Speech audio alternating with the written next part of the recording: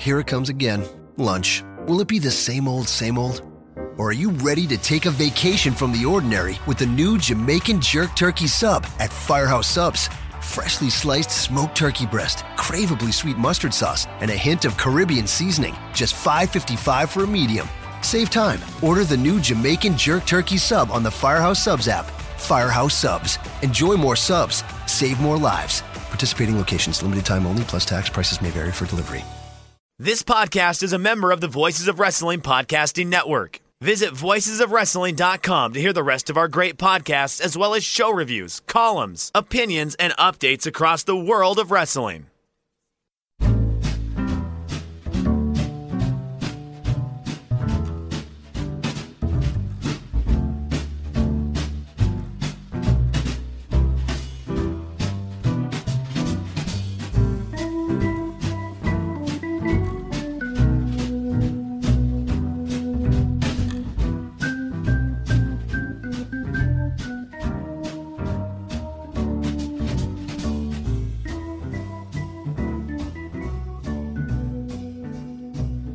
Shake them ropes, Jeff Hawkins here.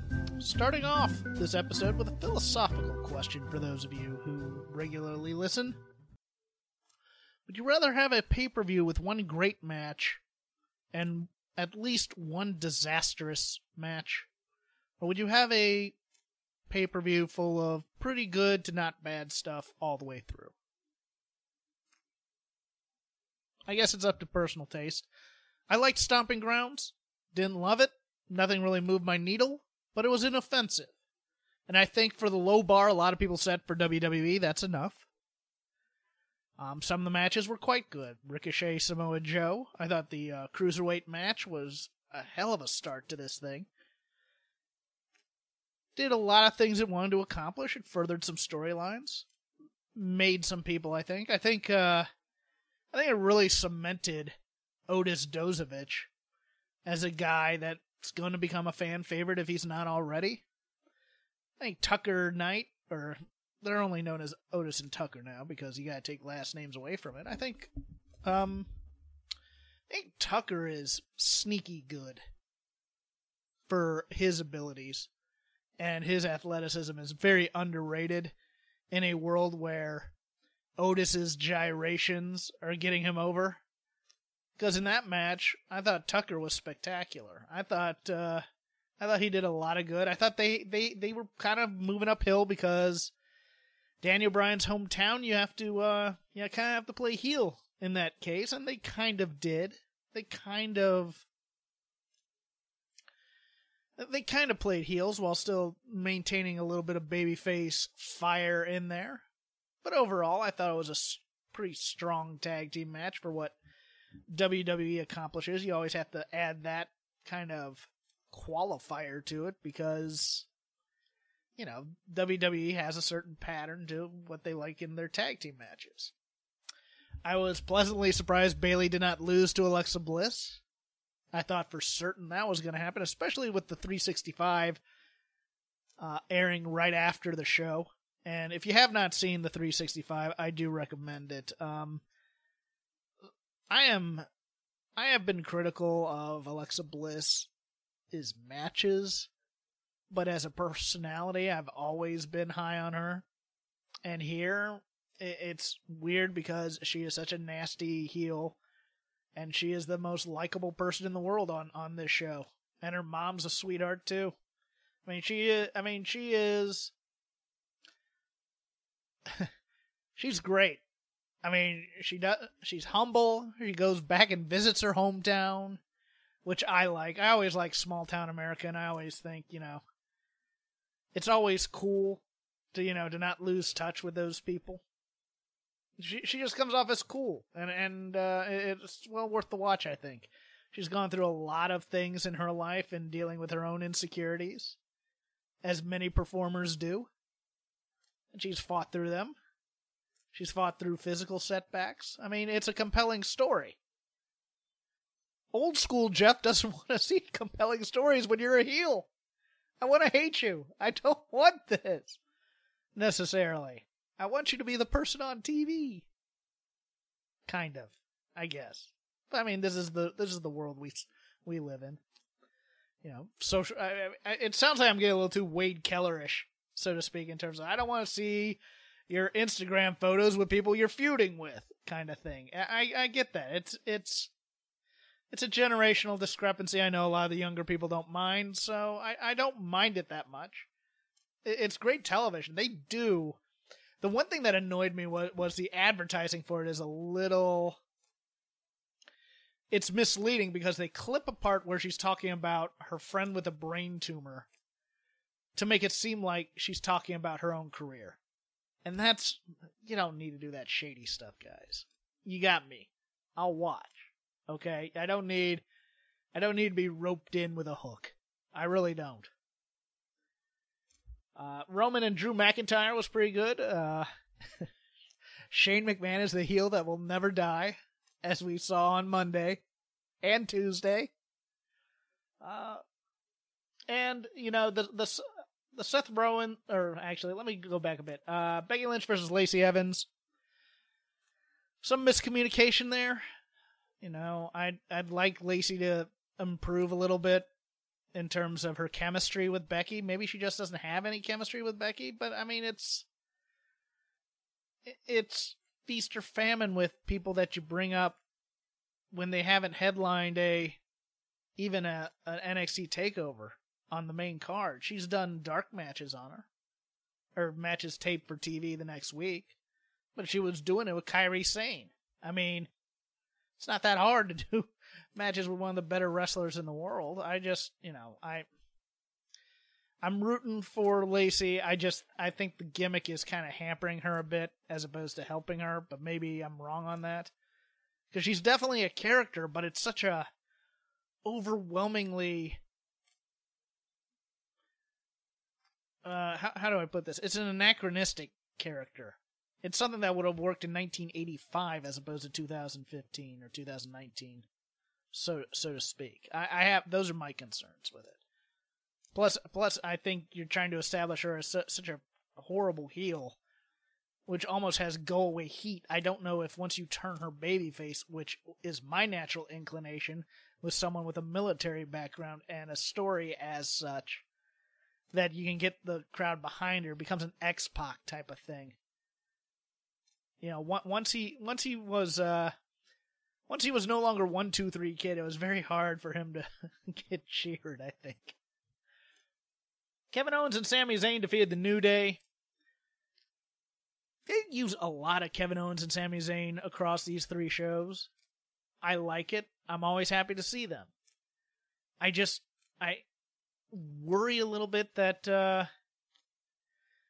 you can't heat them up above a certain level if you use them this much, if that makes sense. And I've been saying if that makes sense a lot, so I know I'm saying it, and I will do my best to not say it anymore. Stop saying those things! Okay, fine. And Seth Rollins defeated Baron Corbin. Lacey Evans, the special guest referee, thought that was kind of clever.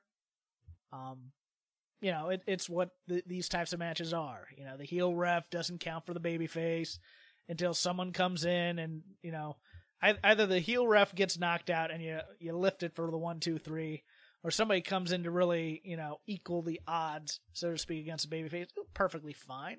Perfectly inoffensive. Pay-per-view, all 3 hours. Or 2 hours and 40 whatever minutes it was. It was, it was fun. I didn't feel like my time was wasted. But nothing, I rave about either. Because it all seems like a setup now for Extreme Rules, which we'll go into. Those of you who watch the television product regularly may notice that, how do I put this? The formatting is a little weird this week and next week. Well, that's on purpose. Vince McMahon and Kevin Dunn have found out that during timeouts and things on football games, they don't actually play. And that's when the commercials run. So now there's a new edict from WWE that during commercial breaks there will be no wrestling. Which is going to make it very interesting for the live crowd. Because generally, and we've seen this, a guy does a dive and it's, we'll be right back. Or a guy grabs a headlock and they go to commercial. And the guy stays in the headlock until until they come back and then they start wrestling again. Well, this is the reason for the number of 2 out of 3 fall matches, the reason for the resets, and the additional matches as they start. Now, for a live event, this is difficult because you have to time these things out. Because even though it is a live, quote-unquote, sports broadcast, it does not get to adhere to the rules of sports broadcasting, which has natural timeouts and natural things. It has to adhere to the rules of scripted television, which has certain blocks of time attributed for ad revenue, and you get to sell those times based on the positioning of where that break happens. So, what we're going to get is a lot of these kind of convoluted reasons to have to do resets. If you tape a wrestling show, you can edit it to fit the ad breaks. But being live television, you're in a much more difficult position. Now, for me, I would find a way to restructure the entire show. I think this makes a perfect time to figure out how to do a show that fits into the parameters of what you want to do.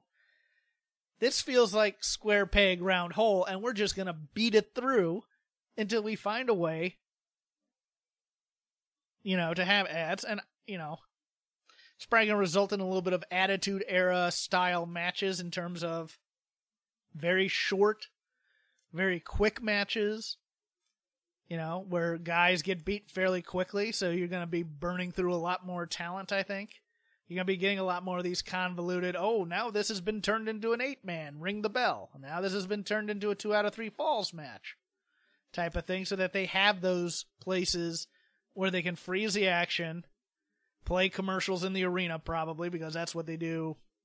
Like, if they go to a commercial when somebody's coming out for an entrance, the music doesn't play throughout the entire break as it seems on TV. Just in case you all don't know this. Maybe you don't. Maybe you've never been to a live WWE event. The person comes out, their music plays, arena goes dark, they play commercials on the Jumbotron, or the Titantron, and then they bring the lights back up, they start the music again, as if nothing's happened, and they just go on with the show. So, I think, the days of the 20-minute interview and the match and things like that, something needs to be shaken up in there in order to fit this new paradigm that they want to go into. It wasn't as jarring on Raw as it was on SmackDown, I think, but 2 days in a row of it, you start to notice it. And it starts to get a little bit, once you've seen the pattern, you see the pattern kind of thing. News on the personnel front, both Jinder Mahal and Mojo Rawley have re-signed with the WWE. I think it's probably good moves for both of them. Probably not going to be able to make a lot of money out there on the indies, although Mojo's a guy I could see somebody like AEW taking a chance on. He is naturally gifted athletically, and he's just waiting for someone to take the shackles off that dude. But it goes into another conversation this week on wrestling Twitter. Seth Rollins tweeting, love for the WWE, best wrestling on the planet. People not in WWE, maybe some former WWE people, taking umbrage at that. Will Ospreay, Chris Jericho, etc., etc. I don't fault Seth Rollins for that. Do you? Seth Rollins is, number one, he's not factually wrong. If you took the best workers in WWE, you have the best wrestling show and best wrestling promotion on the planet, bar none. Just by sheer numbers. Do they have guys who aren't very good? Do they have guys who are kind of middle of the road? Sure. Is the booking the best? No. Is the match agenting what it could be to get optimum matches out of every guy, every show? No. But it's not supposed to be like that. You're supposed to build to the main event. You're not supposed to have great matches all the way through necessarily. But I have no problem with Seth Rollins saying that he thinks WWE is the best wrestling on the planet. 205 is spectacular. It's just not a WWE-centric show, so to speak, in terms of audiences view small guys because they've been conditioned for so long to be lesser than bigger guys. That's WWE's fault. That's not the guy's fault. It's not like AEW has a top to bottom perfect roster. It's not like New Japan knocks every show and every match out of the park. It's just their highs are higher, and their lows usually aren't as low, depending on what your criteria is. I don't count Toru Yano because Toru Yano is a saint, and anyone who says differently is just wrong. Factually. Science. But I mean, New Japan, no more than 2 or 3 years ago was booking Big Daddy Yum Yum in matches. They have clunkers. Bad Luck Fale isn't exactly moving my needle, and he's in the G1.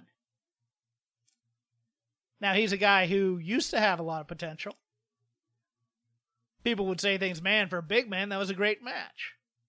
But now, not so much. I mean, you do get plotting matches in New Japan. Don't tell me that every match is a superstar. It's just the highs are a lot higher, usually, than the WWE. And, to be honest, I think Seth Rollins is a better storyteller than Will Ospreay. I'm not saying he's a better wrestler. I'm not saying he's not a better gymnast. I'm not saying he doesn't do as many great height spots as Will Ospreay. I think Seth Rollins deserves a little bit of credit for what he does.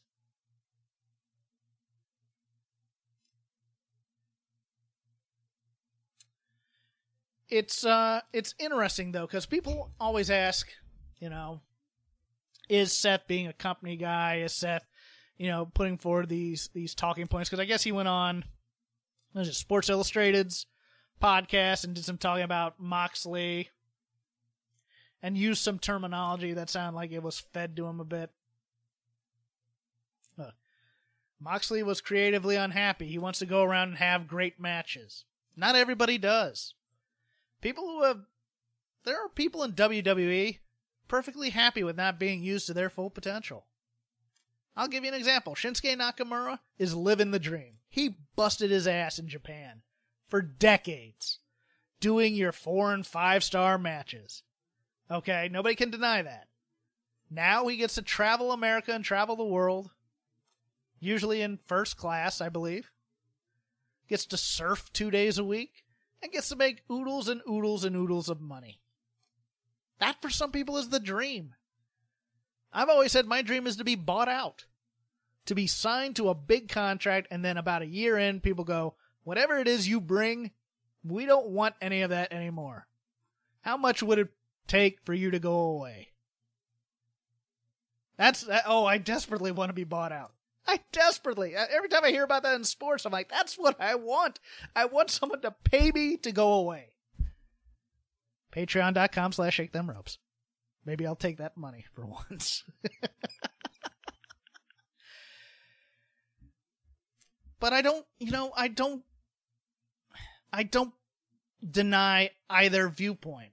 You can go in and say, hey, I want to have the best matches anywhere, and I want to build my career on this legacy of strong matches where I almost kill myself night after night. I don't mind that. But I'm also not going to crap on the guy who just wants to half-ass it and make a lot of money by conning people out of cash. It's weird. It's such a... You just going to have to take it on a case-by-case basis because so many people... It's like, for example, we're having this debate now on the Figure 4 wrestling board about the WWE, and everybody's like talking about the ratings and the shrinking ratings and the crowd sizes at Raws and SmackDowns, and they're trying to talk themselves that the product was so great, like during the Attitude Era, and if you watch it, the highs were great, the characters were a lot stronger, but it wasn't consistently great if you watch it.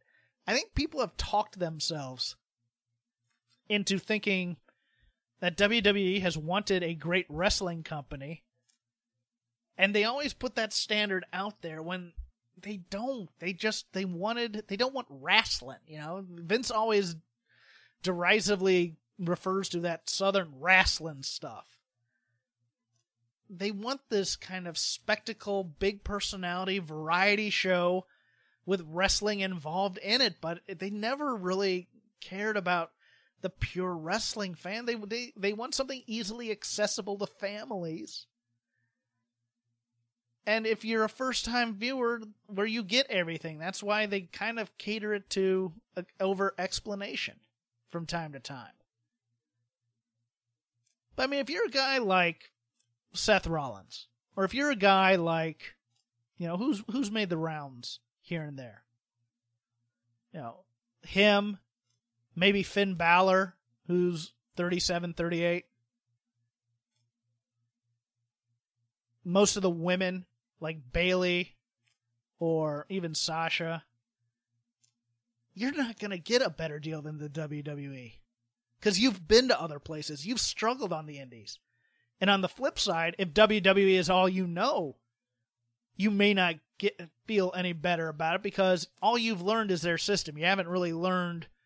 You haven't had to struggle. You haven't had to grind. Some people love the grind. Moxley is a guy to me that seems like he loves the grind.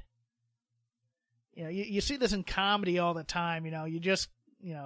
Maybe you had a sitcom and it lasted 2 episodes and now you got to go back to the clubs on Reputation when everything's been catered to you beforehand. And it's like, I thought it was going to be easy street.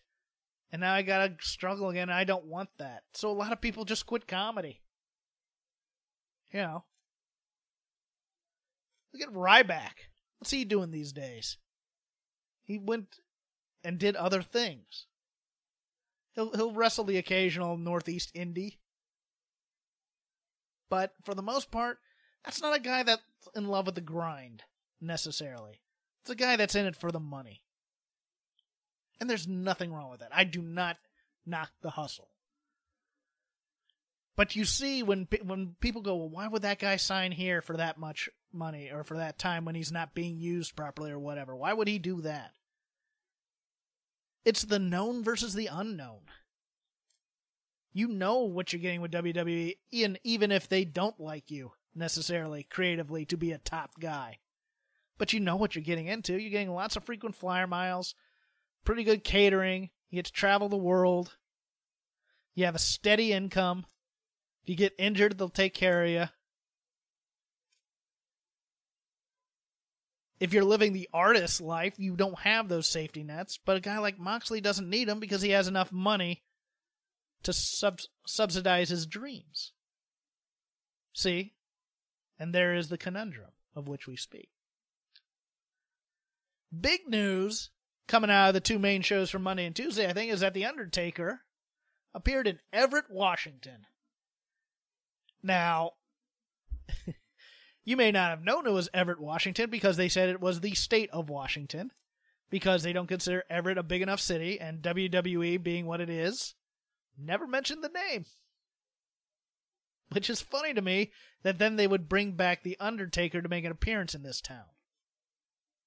If you had told me he was going to make an appearance, I would have said, okay, maybe Portland.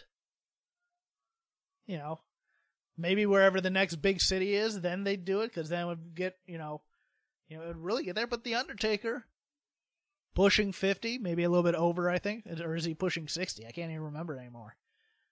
Comes back, choke slam Shane McMahon, Super Shane, doing the coast to coast. Biggest heel in the company, guys, Shane McMahon. Super Shane. Beating up everybody. But it looks like he and Roman Reigns are going to be in a tag team against Drew McIntyre and Shane McMahon at Extreme Rules. I would not be shocked if Goldberg was added to this match. And they put a stipulation, and then they can use all the smoke and mirrors. Because Undertaker was not happy with his match at Saudi Arabia. Goldberg wasn't happy with the match at Saudi Arabia. I don't think there's personal animus between the two over the poor performance, but I could be wrong on that. I got your story for you. Shane McMahon, former owner of WCW. Goldberg, WCW. Why? Because they love playing that card. They love playing the WCW card because it means The Undertaker and Roman Reigns are going to get a win representing the WWF, and they are the superior product, etc., etc., etc. But for Extreme Rules, you make it a street fight. They don't have to necessarily do all the wacky choreography and lifting and stuff. They can just hit people with things. I'm down with that. I'm down with old guys beating each other up. Cool with that. Keeps Roman semi-hot while you figure out how to somehow get him back in the world title picture, which they're obviously going to do. Maybe it finds a way to write off Shane McMahon as well. I wouldn't mind that at this point, because I think he is just overexposed. And I like Shane McMahon a lot. But do we need to see his feats of strength every show? Well, that's what the people came to see. No, it's not. It really isn't. It really is not. But it was an impressive entrance. Shocked the hell out of me when I saw it. You told me Undertaker was going to be in Everett, Washington, I would have called you a fool. Maybe it's an all-hands-on-deck situation. Maybe not. Maybe it's Vince McMahon knowing that he needs to start improving the quality of this show in his own way, not in the way we want it necessarily. Because, look, for all you say that's bad about the WWE, the wrestling has improved on these shows. Storylines, not so much. But the wrestling has improved. Kevin Owens and Sami Zayn were great on both shows, both tonight and last night. Ricochet and AJ Styles look to be doing something. That was pretty darn good. The 8-person tag on Raw, the elimination tag match, was pretty damn entertaining as well. So it looks like at least the Revival has something to do. I'm happy about that. But overall, the wrestling product this week, there's nothing really to complain too hard about. Sure, Nikki Cross beat Bayley, but it enhances a story, even though you haven't built up Bayley as a champ. Sonya and Ember have a nice little feud going there. We have a lot of nice little feuds, and we have the major feuds of which we're going to concentrate on. The AJ Styles Ricochet thing, I'm looking forward to see where it goes. Looking forward also to seeing the reborn Good Brothers. Maybe they get a bit of an edge to them. Maybe this is leading somewhere. Maybe this is leading to the club. Because they've been advertised for that Tokyo House show, teaming with Triple H. But, the product itself, in-ring, isn't too bad. The builds, on the other hand, are going to be rushed as hell. Nakamura appeared, and looks like he's going to be the next contender for Finn Balor's Intercontinental Champion, if you remember that he's the Intercontinental Champion. Down with that. Don't expect the great match that everybody wants from New Japan. It's just not who they are anymore. Samoa Joe and Kofi Kingston. Interesting. I was expecting a little bit of Samoa Joe interference to take out Dolph Ziggler once and for all. Didn't get it, but I think that we've written off Dolph Ziggler for now, and he can go back to touring on comedy. And Samoa Joe and Kofi Kingston should be a fun feud, because Samoa Joe can talk, and Samoa Joe can make that stuff sparkle. And the New Day reacting to him should be pretty darn good, too. I'm looking forward to that. Looks like we may have a few tensions in the New Day as well. So, I'm good with this.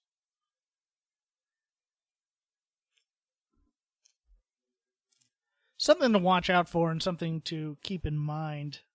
Might be something, might be nothing. If those of you who follow things like the Chris Jericho cruise, if you take a look at the people that are booked on there, one of the comedians on there is Sarah, I believe it's Tiana is how you say the last name, or Tana, I can't remember. But of particular interest to those of you who are WWE fans, that's the woman who has been helping Dolph Ziggler with his stand-up act, and I believe also his girlfriend. I'm not positive of that, but they've been touring the country together. So if Dolph Ziggler one day were to appear in AEW, don't be that shocked. I wouldn't be. So, my one major complaint about Raw and SmackDown wasn't the wrestling. It was the way they've decided to build the next feuds for Extreme Rules. I think it's a bit of a mistake what they're doing, because if you've noticed, a lot of champions lost. And I don't find that to be healthy. I know it establishes. I think was a twofold strategy. Number one, it establishes the possibility that a contender can then beat the champion. I understand that logic and that mentality. I think it should be used sporadically in professional wrestling. I am more of the fan of you build two people up strong and then you have them fight.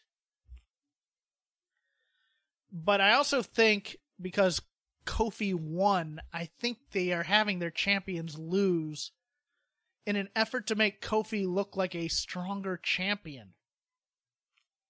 And I'm not sure that mindset is a good way to go. I think Kofi's doing well as champion. I think he's starting to come into his own. I still have my basic general concerns that he's using too much New Day gimmickry. But, that's what they're going to do. It's what they're going to do, so I can't complain every week about that. I can't complain that he's throwing pancakes every week. It's not conducive to breaking down how he's doing as a title holder. Now, there are glimpses of him having really strong emotion in his promos, I think. I think the Joe feud is going to be the one where we really see if Kofi is more than just 11 years in waiting, just a feel-good champ versus a champ.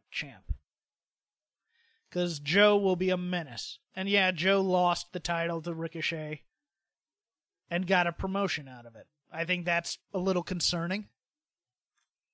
I think a guy with Joe's aura, it doesn't really matter. But it is concerning a bit.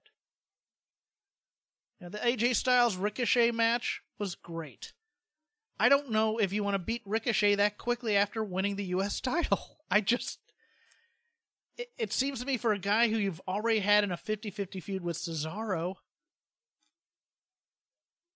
that if he's special, and I don't know if he's special or not to Vince, that you wouldn't want to beat him that quickly out of the gate. Just me. Seems like we got someone knocking on Aleister Black's door. Thank goodness. Maybe it's driven him crazy sitting in there. One thing I did particularly like on Raw, especially, if you noticed, during the Miz segment and during the Kofi segment, and I think there was a third one, I can't remember it, the puppets from the Firefly Funhouse made little appearances. I think that's clever. That's the kind of thing I like. I like when attention is paid and when attention is then rewarded. I didn't need it beaten into my head. I just needed, something in the background to say Bray's around and he's coming, because it's about time he's coming. I'm glad we didn't have a Funhouse this week.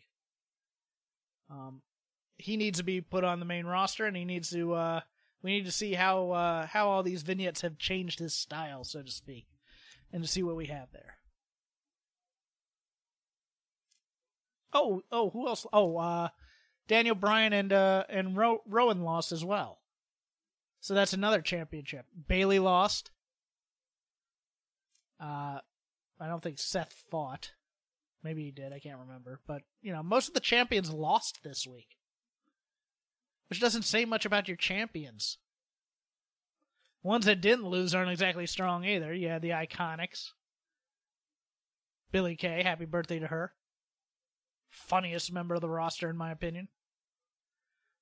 But we'll see how that goes with the Sky Pirates as this Tokyo House show comes. But, Nikki Cross beat Bayley. So Alexa Bliss gets another title shot.